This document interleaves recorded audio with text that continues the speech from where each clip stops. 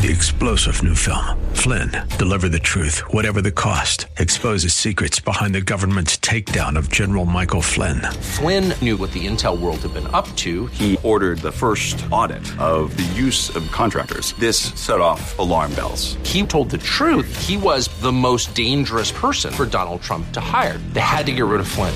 Flynn, deliver the truth, whatever the cost. Available now. Watch it today. Go to salemnow.com. salemnow.com. Last week, while my family and I were on vacation, there was a place where we visited, a popular tourist destination, and there were some tables set out, and one was selling little handicrafts, and one was promoting a book. And the book for sale was entitled, It's Time to Get Selfish. I saw that book and thought, yeah, of course. This is, of course, the theme of the world, that it's not wrong or embarrassing to be selfish. It's a good thing. In fact, you could probably buy a book to encourage you and teach you how to do that. Now, though that particular book was more about mysticism than self-entitlement, it did resonate with me as a pastor. Because week after week, and in my preaching, in my counseling, on a weekly basis, selfishness is one of the biggest underlying issues that I address. Because we are selfish people. And the world often says we're not selfish enough.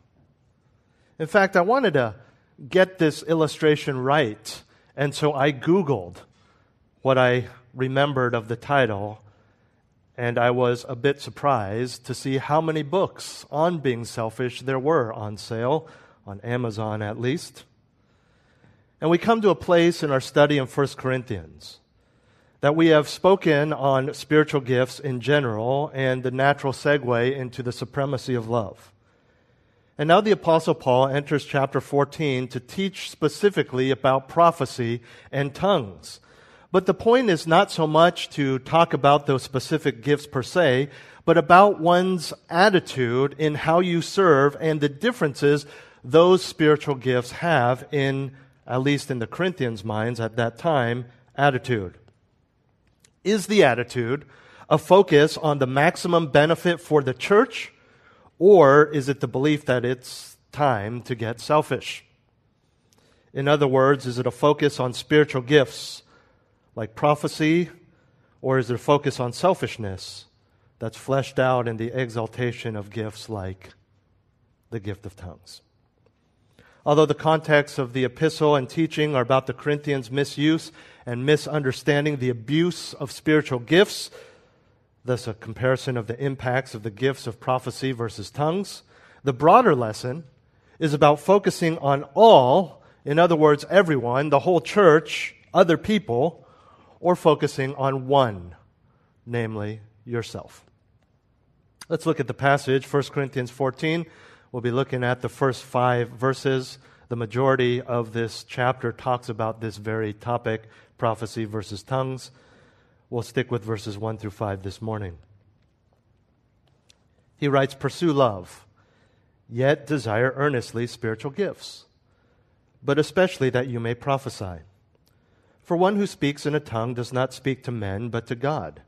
For no one understands, but in his spirit he speaks mysteries.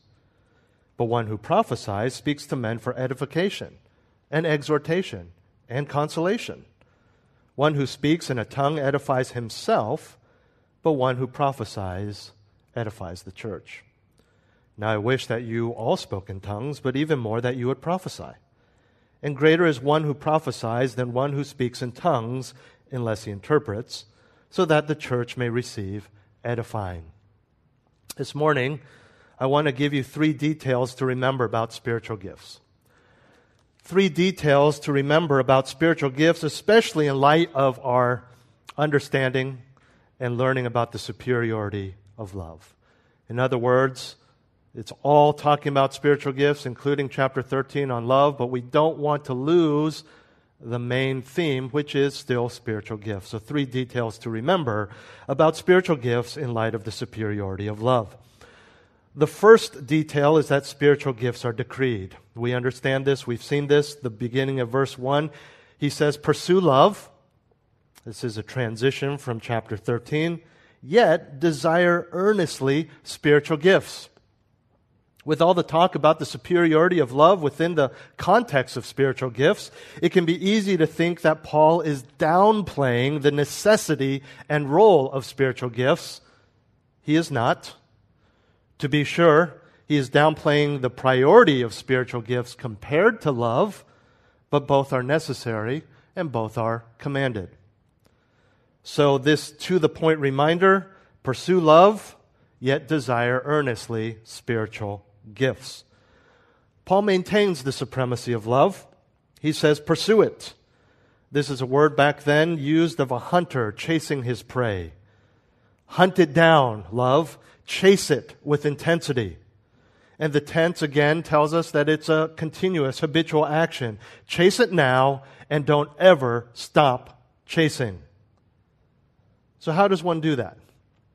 How does one chase down love, pursue love?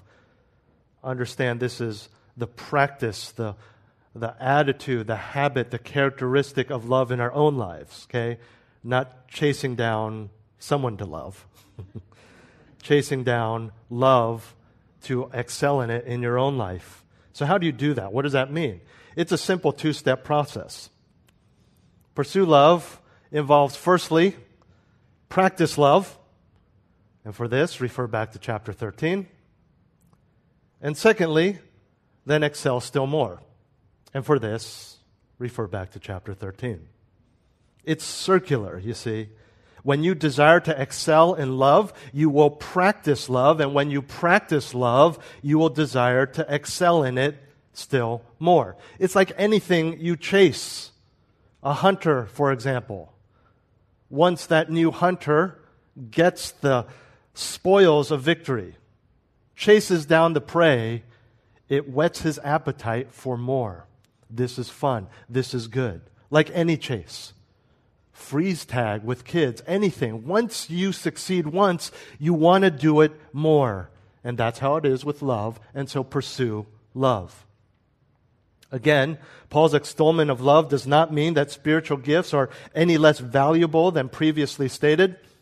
The key is that love is to be interwoven into the use of spiritual gifts. And we saw this in previous weeks. It's not that he's saying spiritual gifts or love. He's saying spiritual gifts because of love, spiritual gifts with love, spiritual gifts motivated by love. Otherwise, again, it is useless. And so Paul tells us to desire earnestly spiritual gifts. Desire them in your own life with an understanding that God gives as He wills.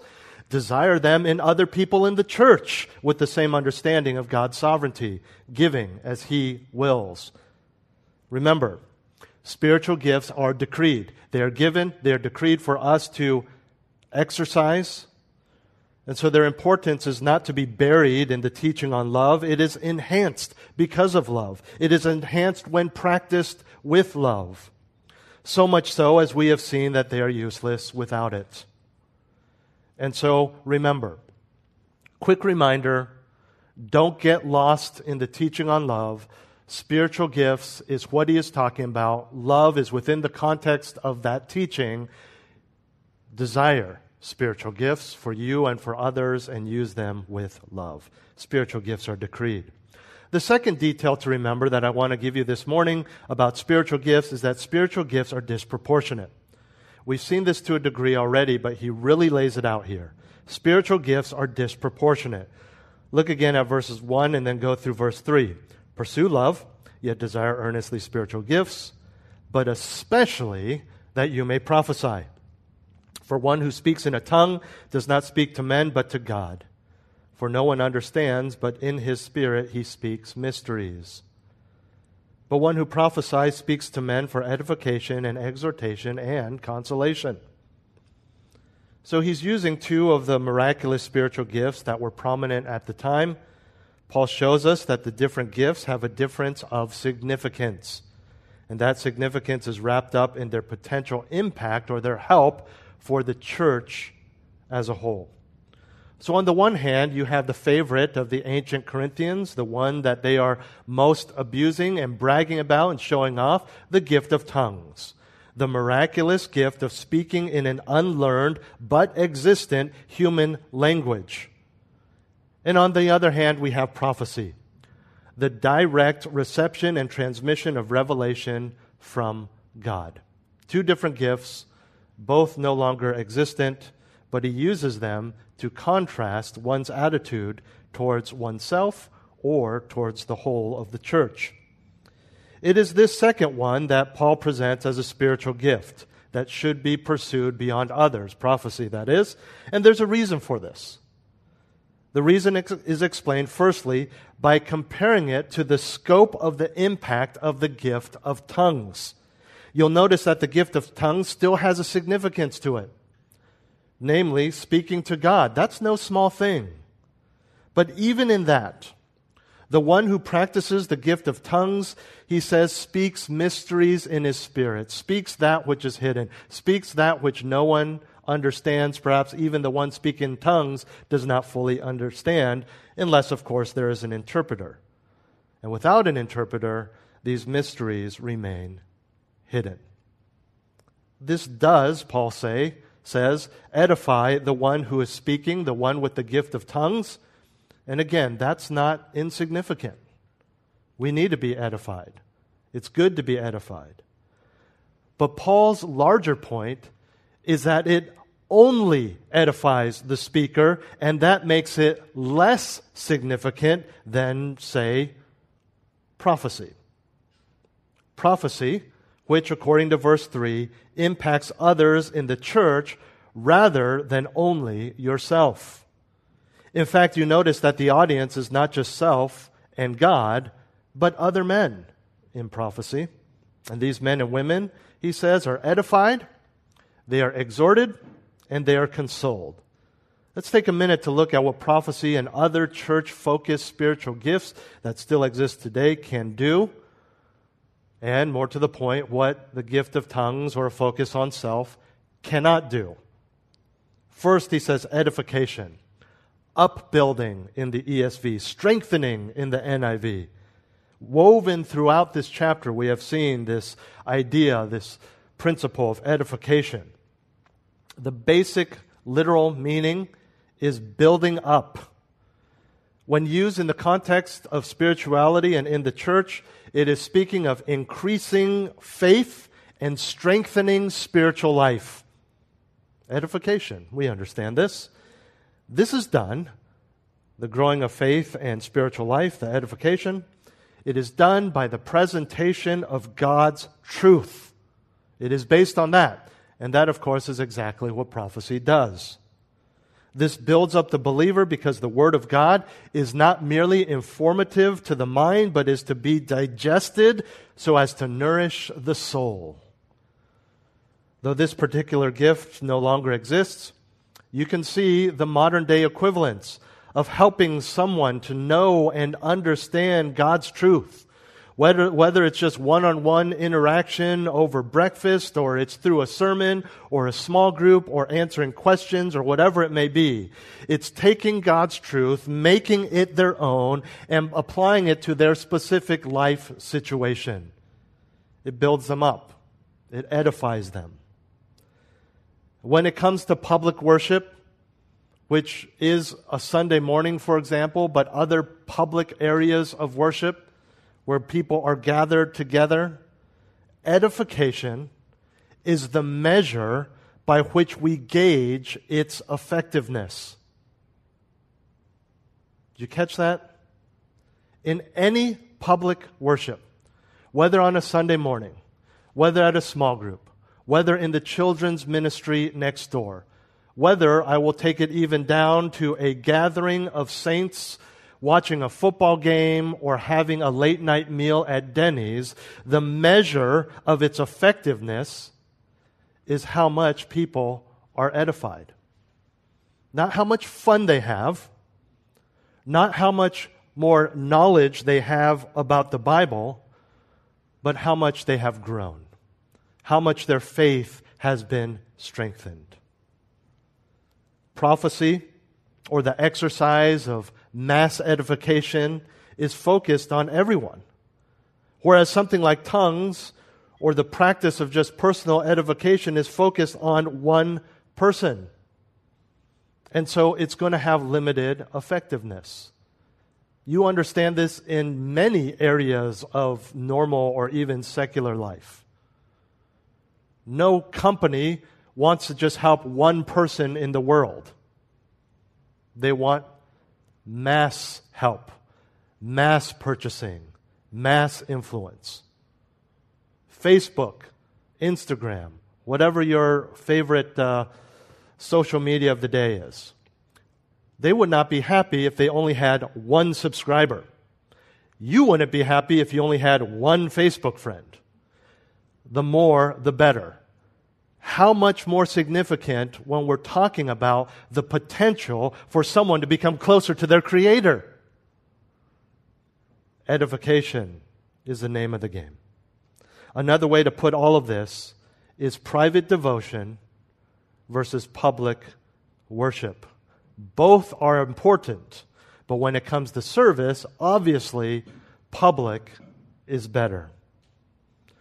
Paul goes on to contrast tongues by saying that prophecy also exhorts where tongues cannot. Both the NIV and ESV say encouragement. And that's exactly what exhortation means, encouragement. Literally, what this means in the Greek is to call someone to your side for help. To call someone to your own aid, to help you. It can be translated encouragement, comfort, consolation, assurance. These are all within the broad range of meanings for this word. Another good translation of this word that I like, especially this time of year, it's a word that we don't use in this manner very much, but the word cheer, the verb cheer.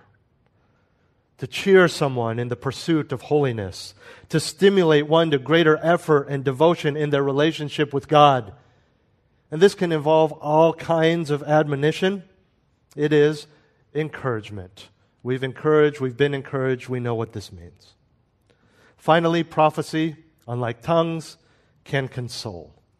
Consolation or comfort in the NIV. This is help, especially in the midst of the difficulties of life, by coming alongside someone to speak to them with grace and with tenderness so as to lift their spirit with a timely and effective truth. Truth from God's Word, of course. Comfort is a synonym to exhort or exhortation. Consolation can mean encouragement, consolation, advice, stimulation, strengthening for overcoming challenges and difficulties. We get that. There is a different nuance to how you encourage someone when they're especially in a difficult time to lift them up out of that difficult time, not towards greater self-esteem, but towards greater holiness and reliance upon God and understanding of His mercy, grace, and sovereignty.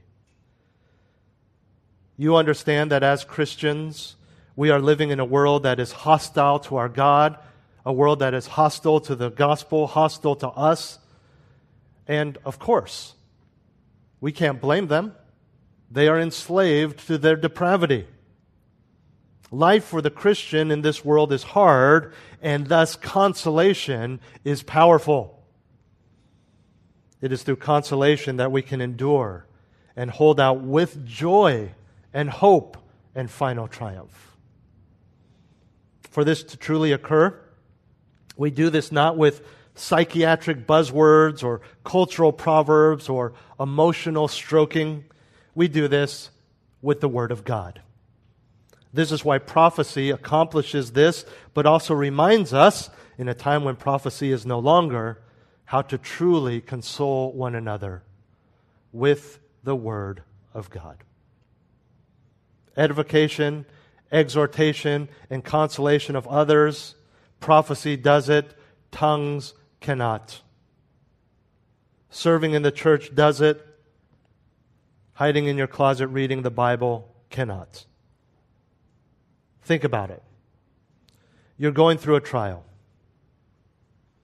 And I, as a brother in Christ, I come alongside you and I remind you, I say to you, brother, God is causing all things to work together for good in your life. Romans 8:28. Or brother, no temptation has overtaken you, but such as is common to man, and God is faithful to provide a way of escape so you can endure it. 1 Corinthians 10:13. The Word of God edifies, it exhorts and consoles.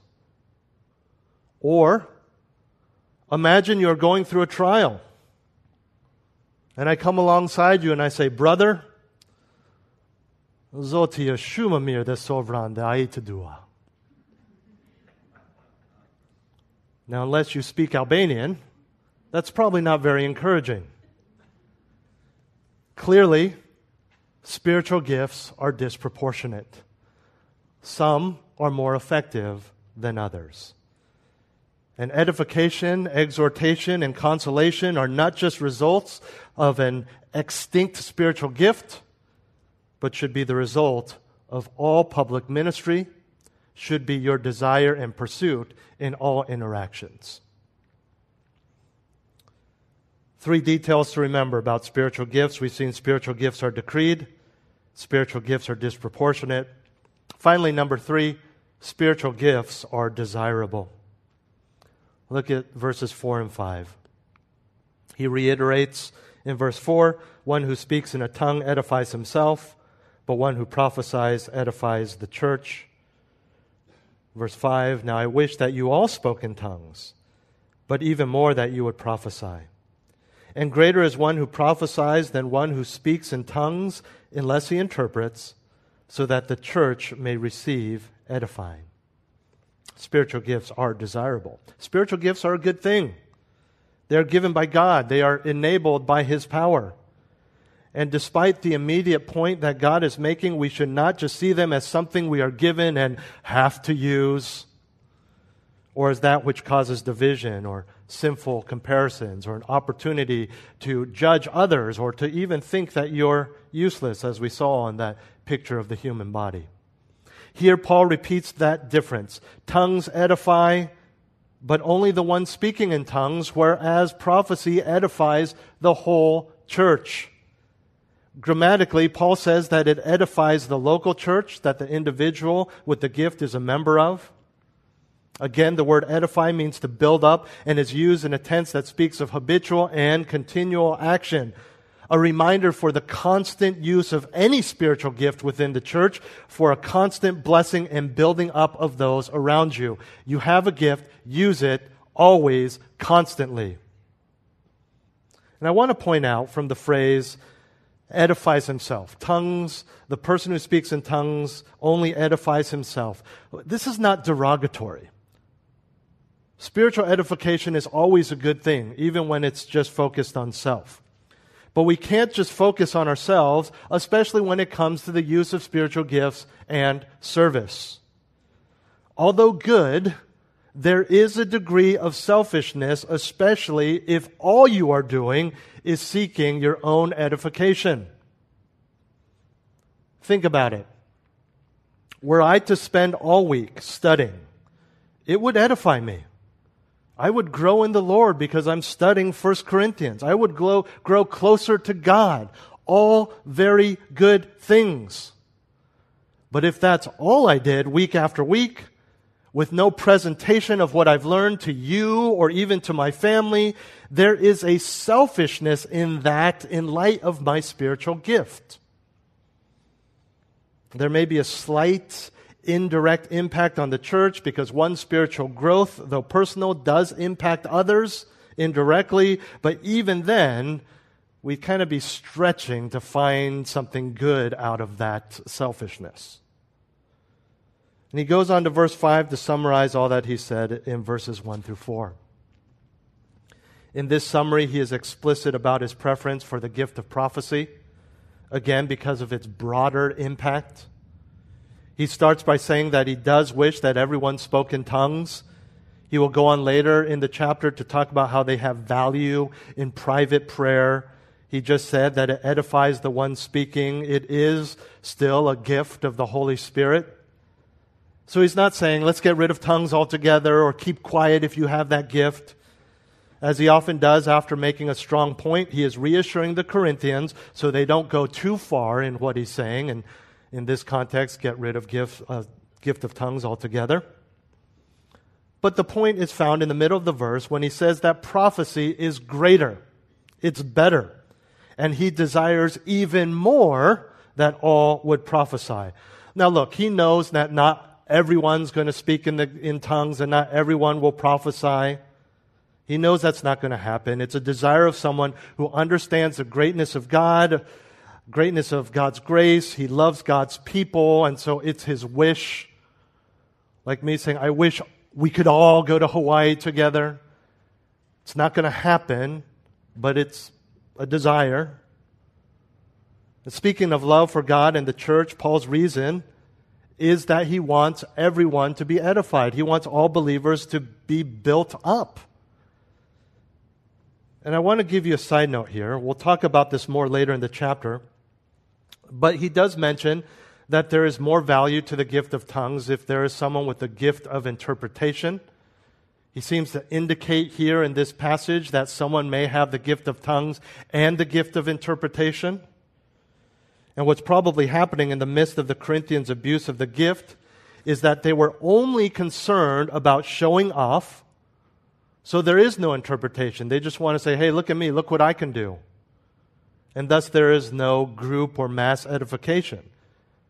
Based on what the Apostle Paul is confronting and rebuking the Corinthians on, it's safe to assume that even if there was someone with the gift of interpretation, they weren't as concerned about that because they were just so focused on bringing attention to themselves in speaking in all these different languages. But more to the point, or back to the point, spiritual gifts are desirable. We should desire them. We should appreciate the fact that we have them, and appreciating them is appreciation towards God. God's design of you, God's design of the church, God's creation of the local church, yes, even this local church, where you can flesh out that spiritual gift. You have a spiritual gift. And so how that translates into desire earnestly the spiritual gifts is to desire to practice them, find ways to use them, find ways to edify other people. Serve. And so we're talking about two spiritual gifts that don't even exist anymore. We're talking about a church that is abusing spiritual gifts in a way that would be almost unheard of or even rare in a church today, or at least in our church. So 2,000 years later, these gifts are no longer around. We know we have still different spiritual gifts. None of them are addressed here. What's the point for us? What's the point of all of this? Spiritual gifts are decreed. Spiritual gifts are disproportionate. Spiritual gifts are desirable. Here's the basic point. As important as it is to work on your own spiritual growth and edification, we must also focus on building up others. Just like Paul is not saying get rid of the gift of tongues because it's only about you, we are not saying get rid of your quiet times. We're not talking about getting rid of your personal devotion, your private prayer. But you must also have a pursuit of the edification of those sitting around you this morning. We must focus on building others up. Now, this plays out in your existing spiritual gifts in a couple of ways. The first is, no matter what your gift is, don't keep it to yourself. You are given a spiritual gift. You are commanded to use it. In the context of the whole of Scripture, I would believe that you have the potential of being disciplined by God if you don't use it, but you can choose to not use it. However, that bleeds into your own natural talent. You can even use it selfishly. You can use it for more money. You can use it to talk people into giving you more time off, or vacations, for your own home, for whatever it is, right? No matter what your gift is, don't keep it to yourself. You have a gift, as we saw a few weeks ago, that the purpose of the gift is for the good of the whole body. Use it. How else does this play out in our spiritual gifts today? Number 2, get involved. Get involved. Kind of redundant, but you need to get involved. You can't use your spiritual gift if you don't know people. You can't use your spiritual gift if you're not part of a local church. You can't use your spiritual gift if you don't know other Christians. You can't even use your spiritual gift in this way if you are coming to church on a weekly basis and you yourself, again, grow as an individual. Wonderful. You worship. Wonderful. But you come to church just for that. You don't get to know people. You can't serve them. You don't know them. You don't want to know them. You're refreshed and you're encouraged. You finally found a church that does expositional preaching, preaches the Word of God, doesn't capitulate to the culture. Wonderful. I am glad you're here. I'm glad you're growing. But get involved. Because your goal in being here should not just be your own personal worship. It should be right now as you're sitting there. But as soon as we break, the goal should be to be involved, to get to know people, so you can serve them, and then excel still more in that so you know in particular how to serve them. So don't keep your gift to yourself and get involved. Because we need to be reminded, though it is an outdated, at least the specifics, outdated illustration, we need to understand that even in the midst of God's gifting and blessing and empowerment, we can use all of that from God just for self. Again, still good, still has merit, but is not enough. It is not the purpose that He saved you, created you, redeemed you, not just so you can grow in your personal walk with Him. Again, very important, but it must bleed, explode out into your service of other people. And even if your modern day spiritual gift is not preaching, just in your interactions with other people, with your understanding of the Word, with your pursuit of love, you can edify, you can exhort, you can console, even outside of your spiritual gift.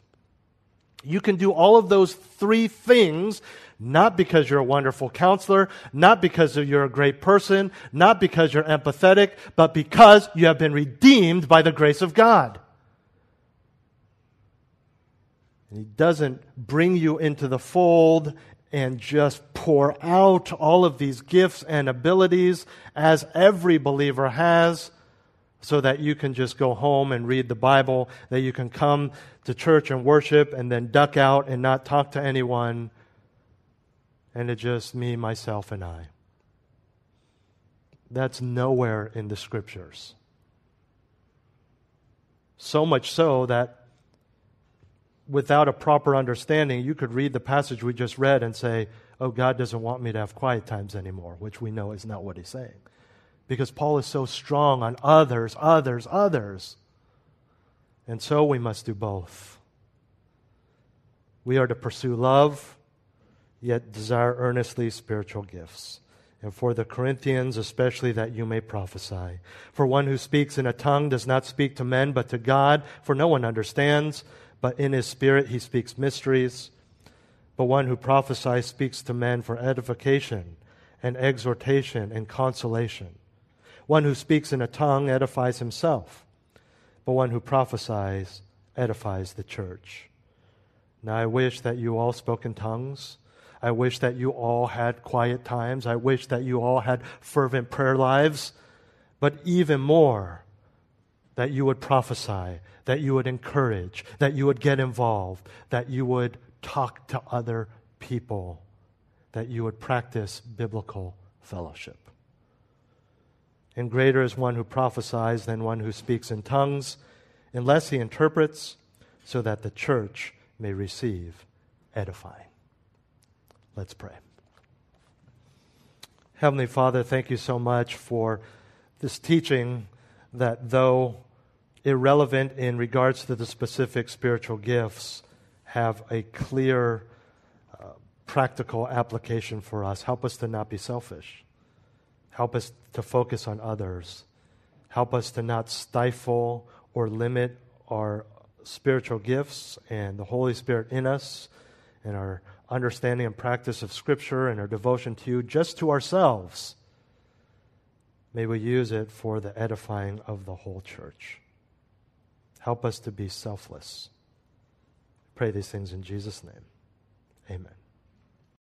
3-star General Michael J. Flynn, head of the Pentagon Intelligence Agency, knew all the government's dirty secrets. He was one of the most respected generals in the military. Flynn knew what the intel world had been up to. He understood its funding. He ordered the first audit of the use of contractors. This set off alarm bells. The explosive new documentary, Flynn, Deliver the Truth, Whatever the Cost, uncovers the facts behind this scandal. Flynn told the truth. He was the most dangerous person for Donald Trump to hire. I find out the worst enemy that I'm going to face in my life is right here in America. They took my assessment and they wanted me to change it. And I was like, I'm not changing it. They had to get rid of Flynn. With in-depth interviews, archival footage, and never-before-seen personal records of the man behind the headlines. I just felt like I was drowning. Flynn, Deliver the Truth, Whatever the Cost. Available now. Watch it today. Go to salemnow.com. salemnow.com.